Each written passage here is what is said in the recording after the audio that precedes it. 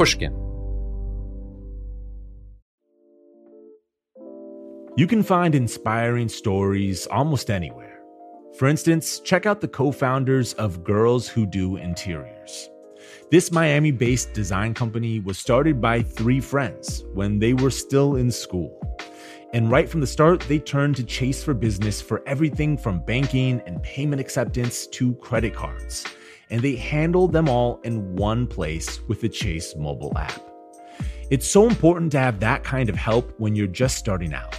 Learn more at chaseforbusiness.com. Make more of what's yours. Chase mobile app is available for select mobile devices. Message and data rates may apply. JP Morgan Chase Bank, N.A. member FDIC. The most innovative companies are going further with T-Mobile for Business. The PGA of America is helping lower scores and elevate fan experiences with AI coaching tools and 5G connected cameras. AAA is getting more drivers back on the road fast with location telematics. And the Las Vegas Grand Prix is powering race day operations with 5G connectivity, giving fans an experience at the speed they deserve. This is accelerating innovation with T-Mobile for Business. Take your business further at T-Mobile.com/now. It all started with 2 federal agents who heard a rumor. She mentions, well, there is this alleged murder to have taken place. There was just one problem. They had no clue who the victim was. We have to do our job, and we have to find out, who did they kill? It had been 15 years since this alleged murder. Was it still possible to unearth the truth?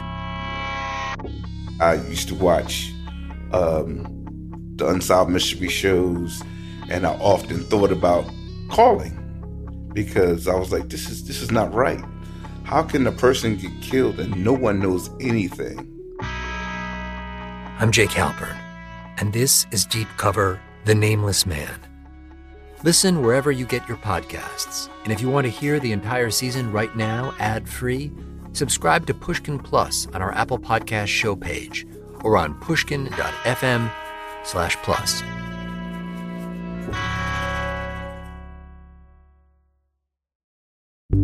From Pushkin Industries, this is Deep Background, the show where we explore the stories behind the stories in the news.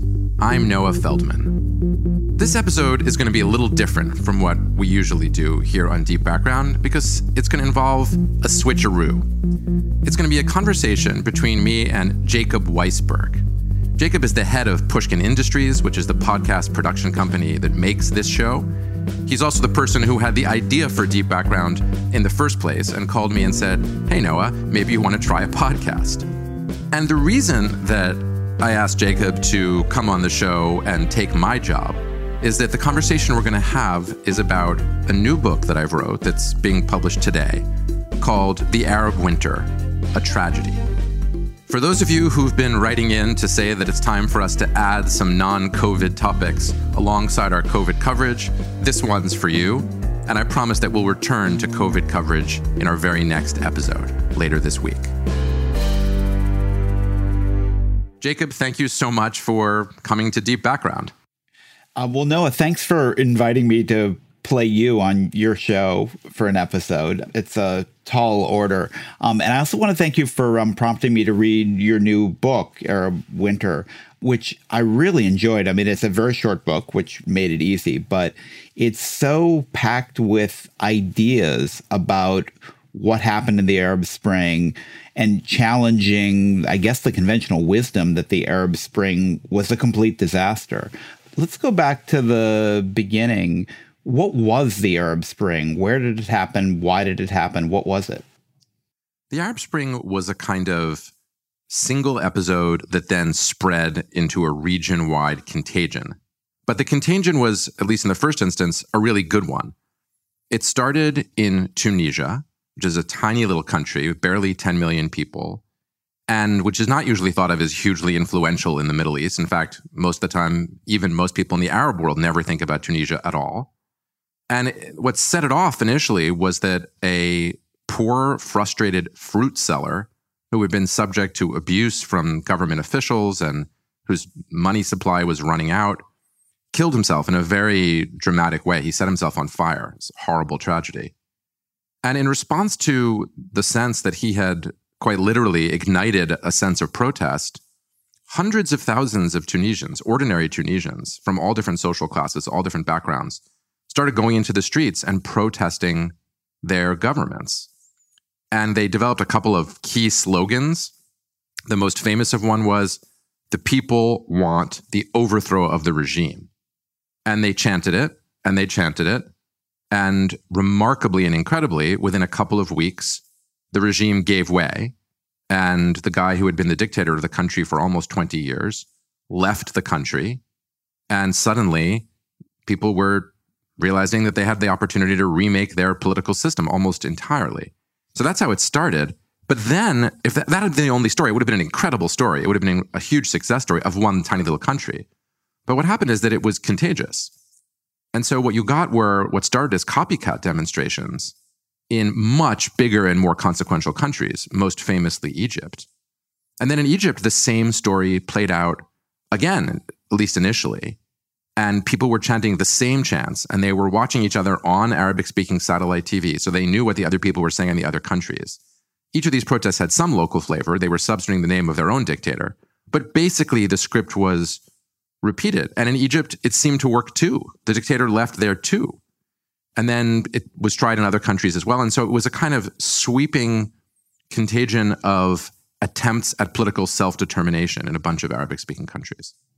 So let's talk about Egypt a little bit as the place where the Arab Spring seemed to turn dramatically into what you call the Arab Winter. You know, first you had this moment in Tahrir Square where protesters were out demanding the end of the autocratic regime, a democratic replacement, and they got it.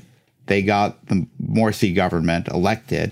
And then people turned out in Tahrir Square again and demanded, as it were, the end of democracy. Why did that happen, and what do you make of it? These two events, which I call for short in the book Tahrir 1 and Tahrir 2, were bookends to a very, very intense year and 3 quarters, in which a lot of things happened, some of which seem to follow the correct way that we in democratic countries imagine things should go when a dictator comes down, and some of which went wildly the other way. So the first thing is that it took some time, but after the army had ordered the old dictator, Hosni Mubarak, to leave, there eventually were big, pretty free public elections. And there were machinations along the way. There was a question of who would be allowed to run for office, and could old regime people run for office, and what about members of the Muslim Brotherhood, which was the largest social/political organization in the country.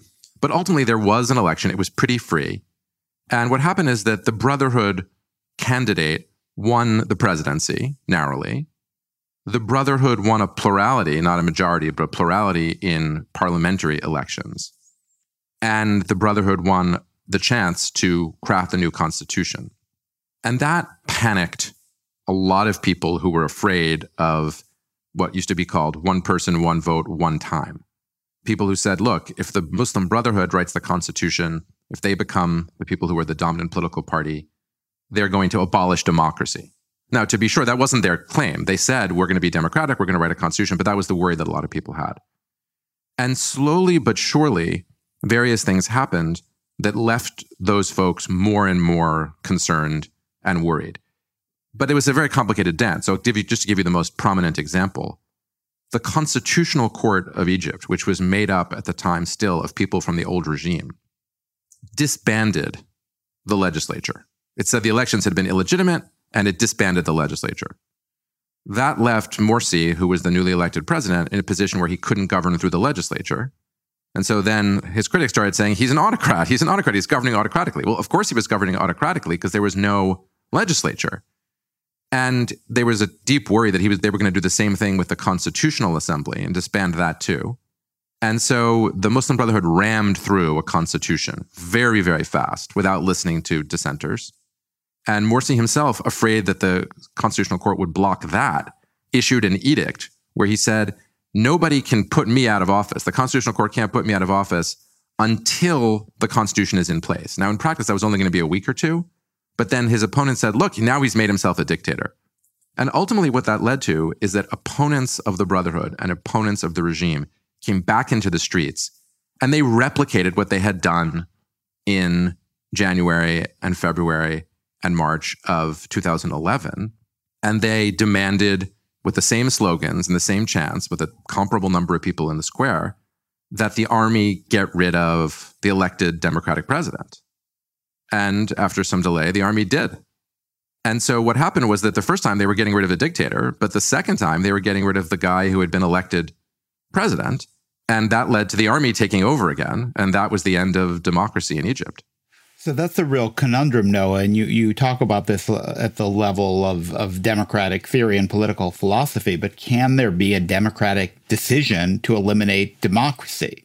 And, if so, why is a democratic decision to do that valid? I mean, by making such a decision, as it were, democratically, you're invalidating the idea that democratic decisions should be the ones that count. I agree with you. It's a super hard problem. And I really struggled with it. And I try to show that struggle in the book and try to lay out both sides of the possible view. I mean, you could take the view, I don't take this, but you could take the view that when the people with a capital P get together and demand democracy, that's legitimate. That's democratic because they're asking for democracy. But when the same people get together and say, we don't want democracy anymore, we want to get rid of a democratic leader, that's undemocratic. And in the end, I don't buy that. And the reason I don't buy it is that what makes the choice of democracy in the first place legitimate isn't that there's some fair process or fair procedure for democracy. I mean, what it really amounts to is a lot of people going into the public square and saying, get rid of the dictator. I mean, in Egypt, they didn't even say, give us democracy. They just said, get rid of the dictator. And then they held elections. And so what made that legitimate was that in some sense, the Egyptian people as a collective were saying what they wanted. And they weren't doing it through a procedure. And you couldn't count them all up and figure out if they were a majority of the public, which of course they weren't. It was legitimate because it was an expression of genuine popular sentiment. And then when the same number of people, or maybe even more, do the same thing and call for the changing of the democratic system, they're not operating within the ordinary rules of democracy. But you have to believe, I think, that what they're doing is just as legitimate as when people call to get rid of the dictator. Otherwise, the first one isn't legitimate. I think whatever rules you apply to figure out whether the demand to get rid of a dictator is legitimate are going to give you the same result when people do the same thing to say they want to get rid of a government which was democratically elected. So, I think the upshot of that is that we forget that democracy is something that the people choose, and therefore democracy is something that people could choose not to choose. It's not inevitable. It's not necessary. It's not the only system of government that's fair or legitimate. But in advance of a legitimate constitutional system, which lets people have votes with equal weight, you do have this problem of being back to, the general will. I mean, it's who constitutes the people and what determines which people and whose views predominate. We didn't count the people in Tahrir Square, and why, for that matter, should only people in Cairo and the nation's capital who have the ability to turn out in the biggest public square have a say in determining what the general will is? I totally agree. And, I try to use a thought experiment to get people to ask themselves what their own intuitions are about this. What I say is, think of what it felt like to you if you were watching when you saw people in dictatorships going out into the streets in hundreds of thousands and saying, leave, or we want the end of the regime, or we demand social justice. What happened in Ukraine, or what happened in so many countries in Eastern Europe when authoritarian governments were brought down by public protest? Exactly. In all of these places, you can ask yourself, what do you feel when you see on TV thousands or hundreds of thousands of people making this demand? And if you feel, and I think most people do feel, wow, that's great. That's real. Those people are, taking charge and the world should listen to them. Then you share in some way the intuition, I think, that there is such a thing as a people which is capable of speaking for itself, even though in none of those cases is there a formal vote, is there a census, are there districts with ballots? The whole apparatus that we associate with a democracy that's up and running only exists when a democracy is up and running. At that initial moment of demand, there's something about the core collective political action of the people that's motivating people, and it's motivating us to think that that is legitimate and that is democratic. And that is hard because we're so used to thinking of democracy in terms of vote counts and districts. But democracy is more than that. It's bigger than that. And it's also much more vulnerable than just the kind of democracy that plays by the rules. Democracy doesn't always play by the rules. We'll be back in just a moment. Small business owners, this one's for you. Chase for Business and iHeart bring you a new podcast series called The Unshakables. This one-of-a-kind series will shine the spotlight on small business owners like you, who faced a do-or-die moment that ultimately made their business what it is today. Join hosts Ben Walter, CEO of Chase for Business, and Tanya Nebo, a lawyer and business consultant, on these storytelling journeys of trials, tribulations, and triumphs that hinged on a single event, a split-second decision, or even a stroke of luck. Whether the story is about a warehouse going up in flames or a former partner stealing a whole roster of clients, each episode will showcase the grit, determination, and resourcefulness a small business owner needed to turn a pivotal situation into a springboard for success. Listen to The Unshakables now and learn more at chase.com/business/podcast. Chase, make more of what's yours. Chase mobile app is available for select mobile devices. Message and data rates may apply. JP Morgan Chase Bank, NA member FDIC, copyright 2024. JP Morgan Chase & Co. Hello. This is Malcolm Gladwell from Revisionist History. Let me tell you an unconventional story about a healthcare group that wanted to improve their efficiency. Boston Children's Hospital. They were already a leading pediatric facility. Their patient outcomes, workflows, and delivery of care were already great. But they wondered, how can we make it better? So the hospital got to work. Their idea was to build what they called clinical mobility, meaning a system which would allow their staff to access information and interact with patients on mobile devices, anywhere in the hospital. And what made that possible? 5G. The hospital rebuilt their entire system with 5G technology at its core. That infrastructure now supports thousands of phones and tablets so practitioners can communicate with patients on a whole new level. Boston Children's also made sure the system could flex and scale to handle medical advancements like robotic surgery and virtual reality for training and research.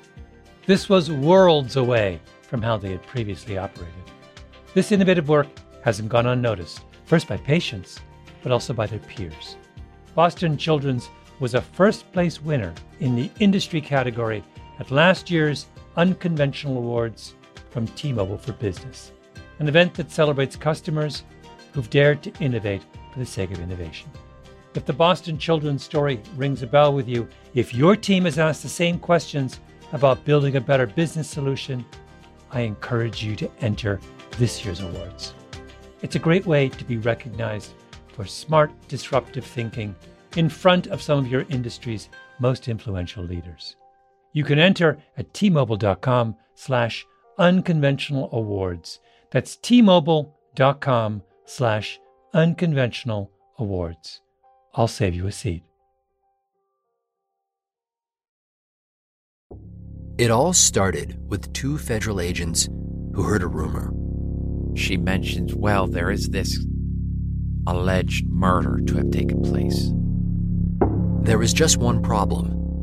They had no clue who the victim was. We have to do our job, and we have to find out, who did they kill? It had been 15 years since this alleged murder. Was it still possible to unearth the truth?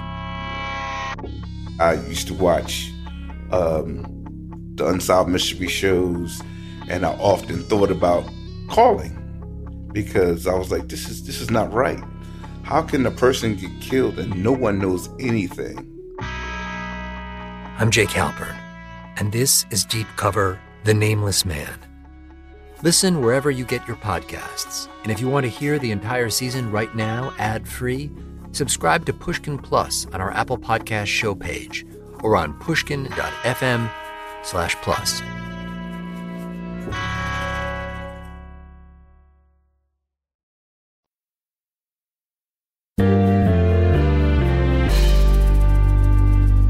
the book seems to be very much an attempt to salvage something positive from the Arab Spring.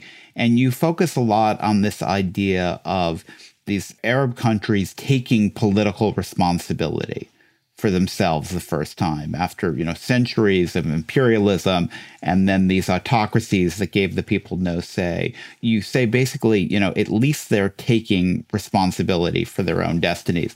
And the really hopeful example you talk about is Tunisia, where you mentioned the Arab Spring began.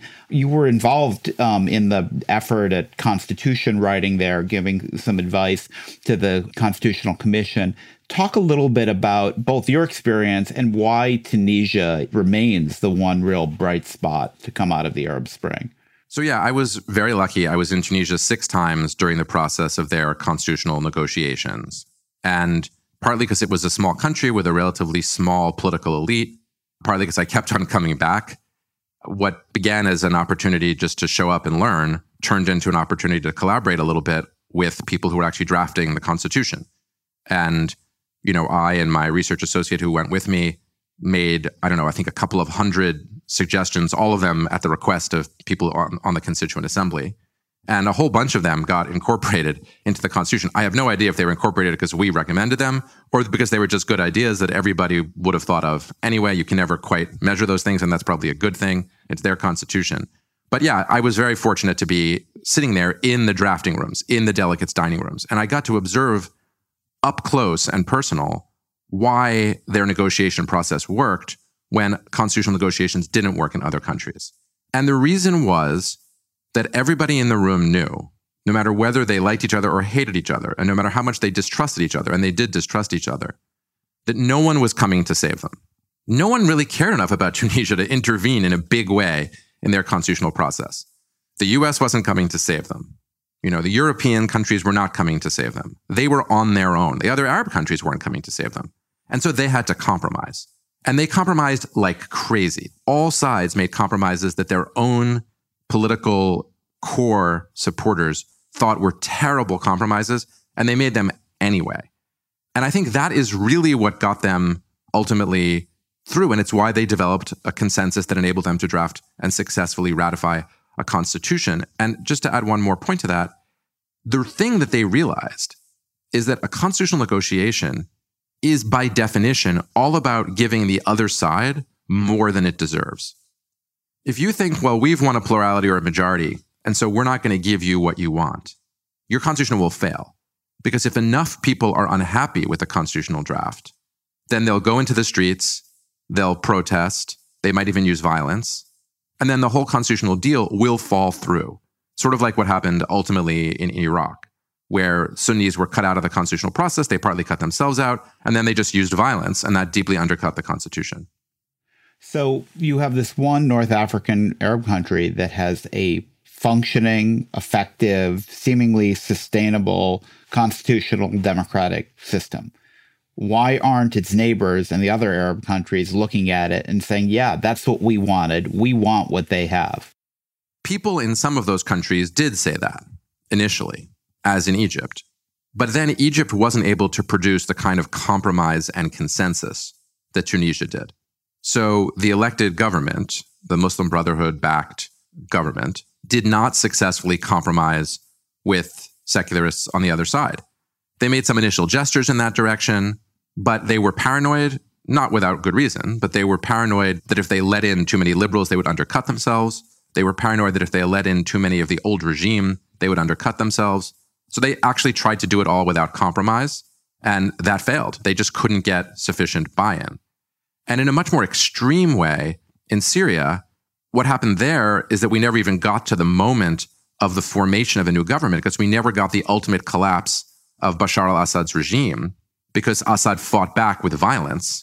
And instead of the protests, which began pretty peacefully, leading to regime change, they actually created circumstances where the government started a civil war. And once that started, people in lots of countries around the Arabic-speaking world started saying, whoa, wait a minute. The structure of our countries may not be capable of surviving regime change. And once people start thinking that and looking at worst case scenarios like civil war, such as we also have in Libya and such as exists now in Yemen, both in the aftermath of the Arab Spring, that starts making people really think long and hard about whether it's worth it to try to stay in the streets and remove the regime. At the other end of the spectrum, from Tunisia's liberal democratic state, you have ISIS's medieval theocratic state. And you say that that too was a product of the Arab Spring in a strange way. Why was ISIS part of what came out of the original protests in Tunisia? In two ways.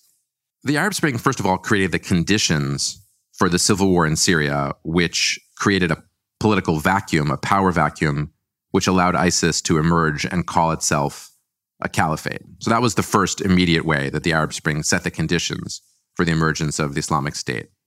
But the more profound similarity between the Islamic State and the peaceful uprisings is that the people who founded the Islamic State were aspiring to create a new form of political order, which they themselves would control, where they would be sovereign, and in which they could effectuate a system of government that they believed in.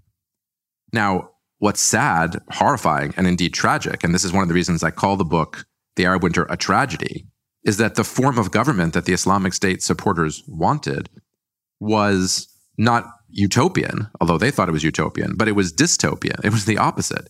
It involved murder on a huge scale. It involved rape on a huge scale, forced sexual slavery.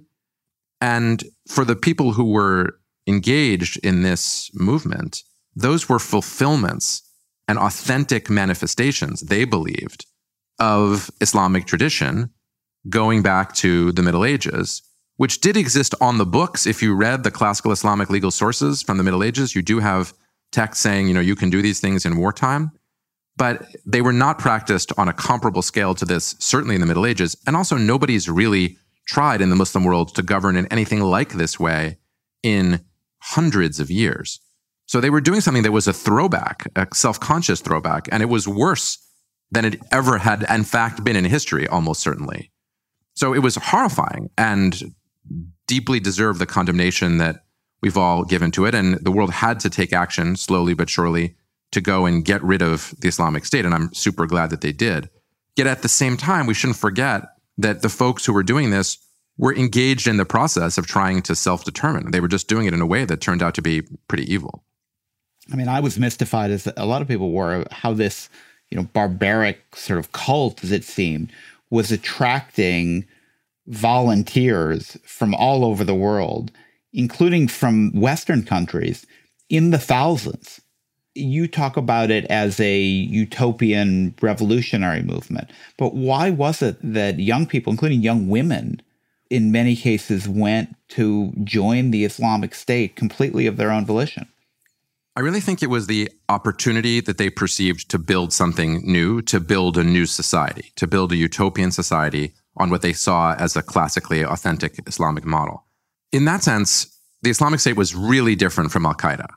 People did come from around the world to join Al-Qaeda in much smaller numbers. But to join Al-Qaeda basically meant you were going to fight and probably die in the jihad. You weren't building something new for the most part. You were just trying to break something, namely what is imagined to be the occupation of Muslim lands by non-Muslim invaders. In contrast, once the Islamic State was a caliphate, that it had territory, that it was building a society, that was a chance for people to say, much the way that young people from around the world wanted to go to Cuba after the Cuban Revolution, or some people from around the world wanted to go to Russia after the Bolshevik Revolution, you say, well, here's a new world being created, and I want to be a part of that. And so they didn't come for the spectacular violence, but they also were willing to tolerate and participate in even that kind of violence, which also happens after other revolutions that partake of this kind of millennialist, religious, revivalist, reformist idea. And they don't have to be religious. They could just be communism, which is itself a kind of religion in a certain respect. People will do unbelievably radical things that are horrifying in circumstances like those, when they feel that they're in a revolutionary moment, all bets are off, the end times in some way are there. And again, it doesn't have to be end times in a religious sense. It could be that we're just creating a new society. And that's why a lot of revolutions end in brutal violence or entail a lot of brutal violence in their aftermath. And otherwise, normal people will do abnormal things under those conditions. So your book was written pre-pandemic, but obviously now all of these countries are having their varying experiences with COVID-19. Pandemic can either bond people to their government if a government seems to respond to it well, or it can alienate people from their government if it handles it badly.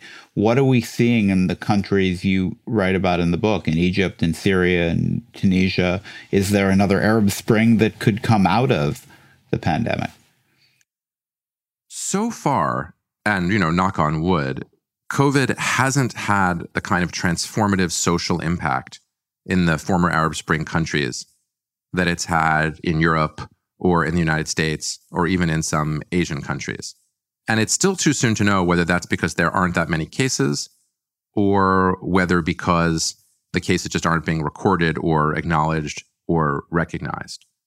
So there's great worry, especially in Tunisia, about whether the rapid economic decline that's going to hit Tunisia very hard, because Tunisia is very dependent on tourism, is going to destabilize the social fabric even further. And it remains to be seen whether autocracies like those in Egypt are robust enough to withstand social pressure around that, although I think they probably are. I think Egyptians have really learned the lesson that they can't get out and do it again. That said, when I was just getting the book into press, there were two events in the Arabic-speaking world that were weirdly like after images of the Arab Spring.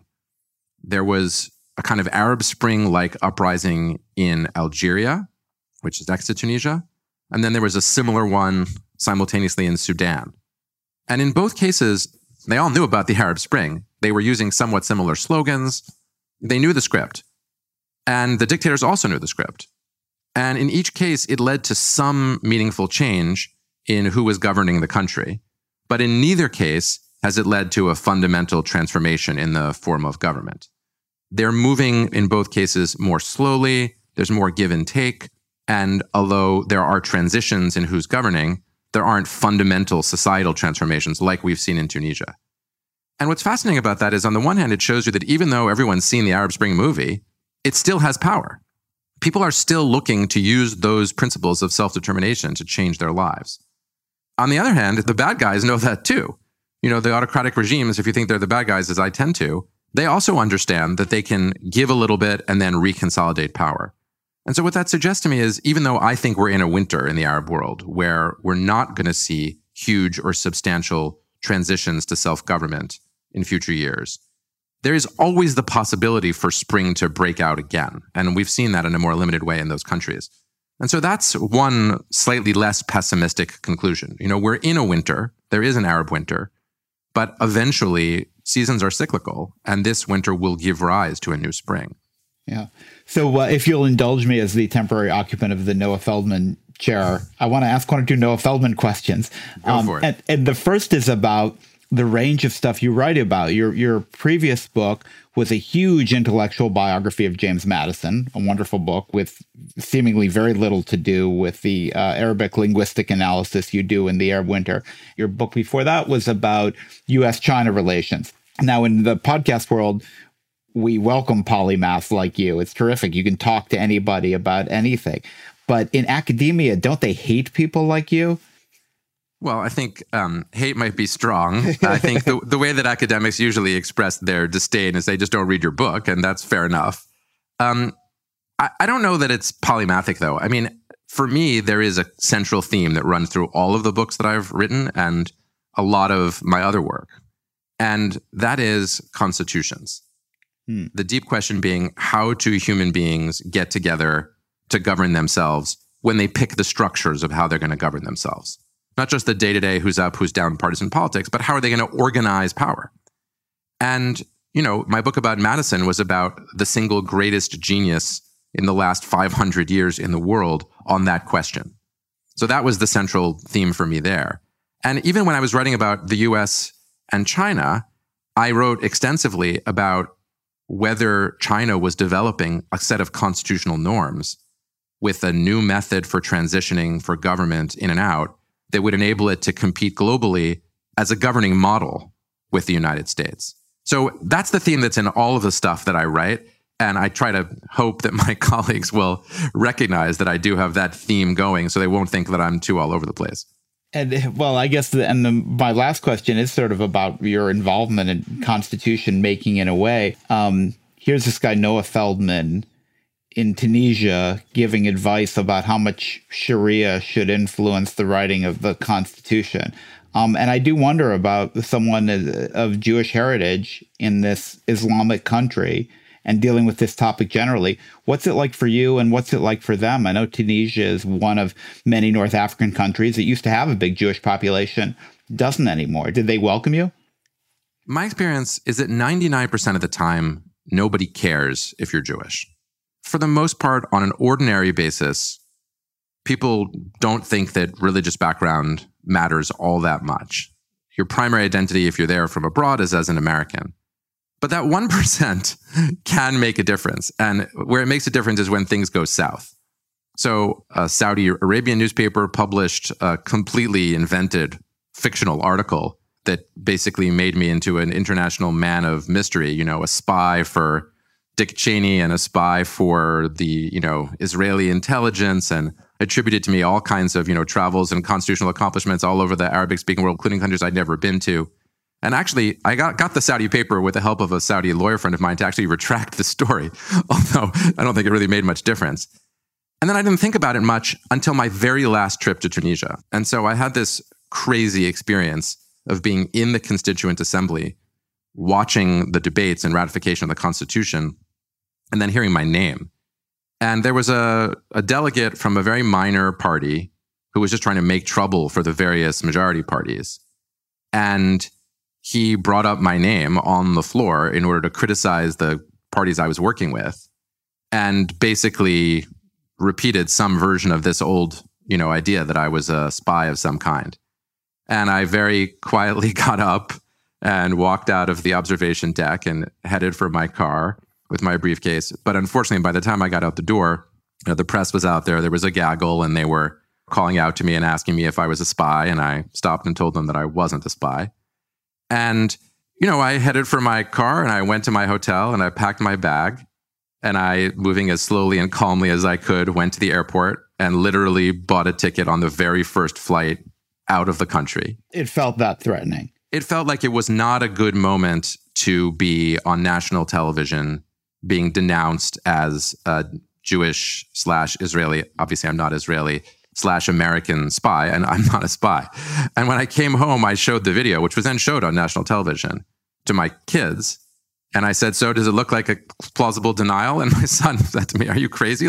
You look like a complete spy. I realized there isn't any good way to deny being a spy. And then the last coda to it was, on the evening news that night, there was a debate about, was I a spy or was I a perfectly normal guy who'd been there 6 times helping out with the Constitution? And it was an intense debate. And I was being defended by a really impressive woman who was a member of the Constituent Assembly, a young woman who belonged to the Islamist political party, wearing a hijab. And it got a little heated. And I sent the clip to my mother, who doesn't speak Arabic. And she said, oh my gosh, is that person coming after you? And I said, no, you got it backwards. The Islamist woman is the one saying, Feldman is just a constitutional law professor who's been here a bunch of times to help out. And, this is completely paranoid and crazy. It was the secularists who were trying to embarrass the Islamists. So to me, the takeaway was there, in a democratic country, which Tunisia had become by then, you could actually have a public debate where someone from a major party with a political future would go on television and defend the Jewish American constitutional law professor and tell the people who were being paranoid and crazy, you're being paranoid and crazy. That could not have happened in any other Arabic-speaking country in the modern period. So I walked away from it feeling positive, and although I haven't been back to Tunisia since, I would happily go back now. I mean, Tunisia is a functioning democracy. It's not a paradise, but it is really a functioning democracy in the Middle East with good basic rights, and that's not nothing. That's an incredible accomplishment. We're used to hearing people saying, oh, Israel is the only democracy in the Middle East. That's just not true. Tunisia is a functioning democracy and has been for some years now. And if the dominoes were to start falling back the other way, what would be next? I mean, what's the next country where you could imagine giving some behind-the-scenes advice about how to have a good constitution? I wish I could say, oh, I know where it'll be. It'll be in Beirut, or it'll, be in Amman. I don't think it's as simple as that. there's a good reason for that, which is that in the end, this is the central theme of the book. It's actually up to the people in these Arabic-speaking countries to decide for themselves that they're ready to self-govern. It's not something which an external actor can make happen. The United States invaded Iraq. We helped them draft a constitution. I participated in that. It wasn't enough. In fact, we left Iraq worse off than we found it, which is a terrible moral responsibility that we have and that I feel, my own proportionate share in, because it wasn't chosen by them. They need to make that determination for themselves. And to me, that's the ultimate takeaway here. People will try. They may not succeed all the time, but that's also part of what makes the effort noble. If you know you can succeed in doing something, it's nice that you're doing it, but it's not that noble to try. Nobility is where you take a major risk in life and you try to make something work, and it can fail. And so to me, the fact that the Arab Spring failed to achieve its goals in a lot of places is not a reason to discount the nobility of the effort. It was still noble. And although the results were tragic in a lot of places, there's still Tunisia to remind you that they didn't have to end in tragedy. Well, Noah, I just want to end by recommending the book again. It is absolutely as interesting as you are talking about it. And I guess this is the point where I get to say thank you for joining me on your show. Thank you for joining me on my show to be me on my show. I really appreciate it, Jacob. Thanks. Bye-bye. Deep Background is brought to you by Pushkin Industries. Our producer is Lydia Jean Codd, with research help from Zui Nguyen. Mastering is by Jason Gambrell and Martin Gonzalez. Our showrunner is Sophie McKibben. Our theme music is composed by Luis Guerra. Special thanks to the Pushkin Brass, Malcolm Gladwell, Jacob Weisberg, and Mia Lobel. I'm Noah Feldman. I also write a regular column for Bloomberg Opinion, which you can find at bloomberg.com/Feldman. To discover Bloomberg's original slate of podcasts, go to bloomberg.com/podcasts. You can follow me on Twitter at Noah R. Feldman. This is Deep Background.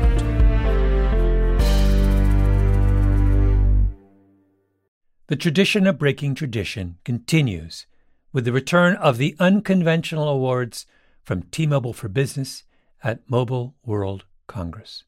This is an event that celebrates innovators whose bold actions took their industries to new places.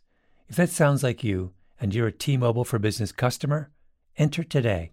If you win, you'll be publicly honored amongst some of the most influential leaders in industry. And me, I'll be there too. Enter now at tmobile.com/unconventional awards. See you there. It all started with two federal agents who heard a rumor. She mentions, there is this alleged murder to have taken place. There was just one problem. They had no clue who the victim was. We have to do our job, and we have to find out, who did they kill? It had been 15 years since this alleged murder. Was it still possible to unearth the truth? I used to watch the Unsolved Mystery shows, and I often thought about calling because I was like, this is not right. How can a person get killed and no one knows anything? I'm Jake Halpern, and this is Deep Cover, The Nameless Man. Listen wherever you get your podcasts. And if you want to hear the entire season right now, ad-free, subscribe to Pushkin Plus on our Apple Podcast show page or on pushkin.fm/plus.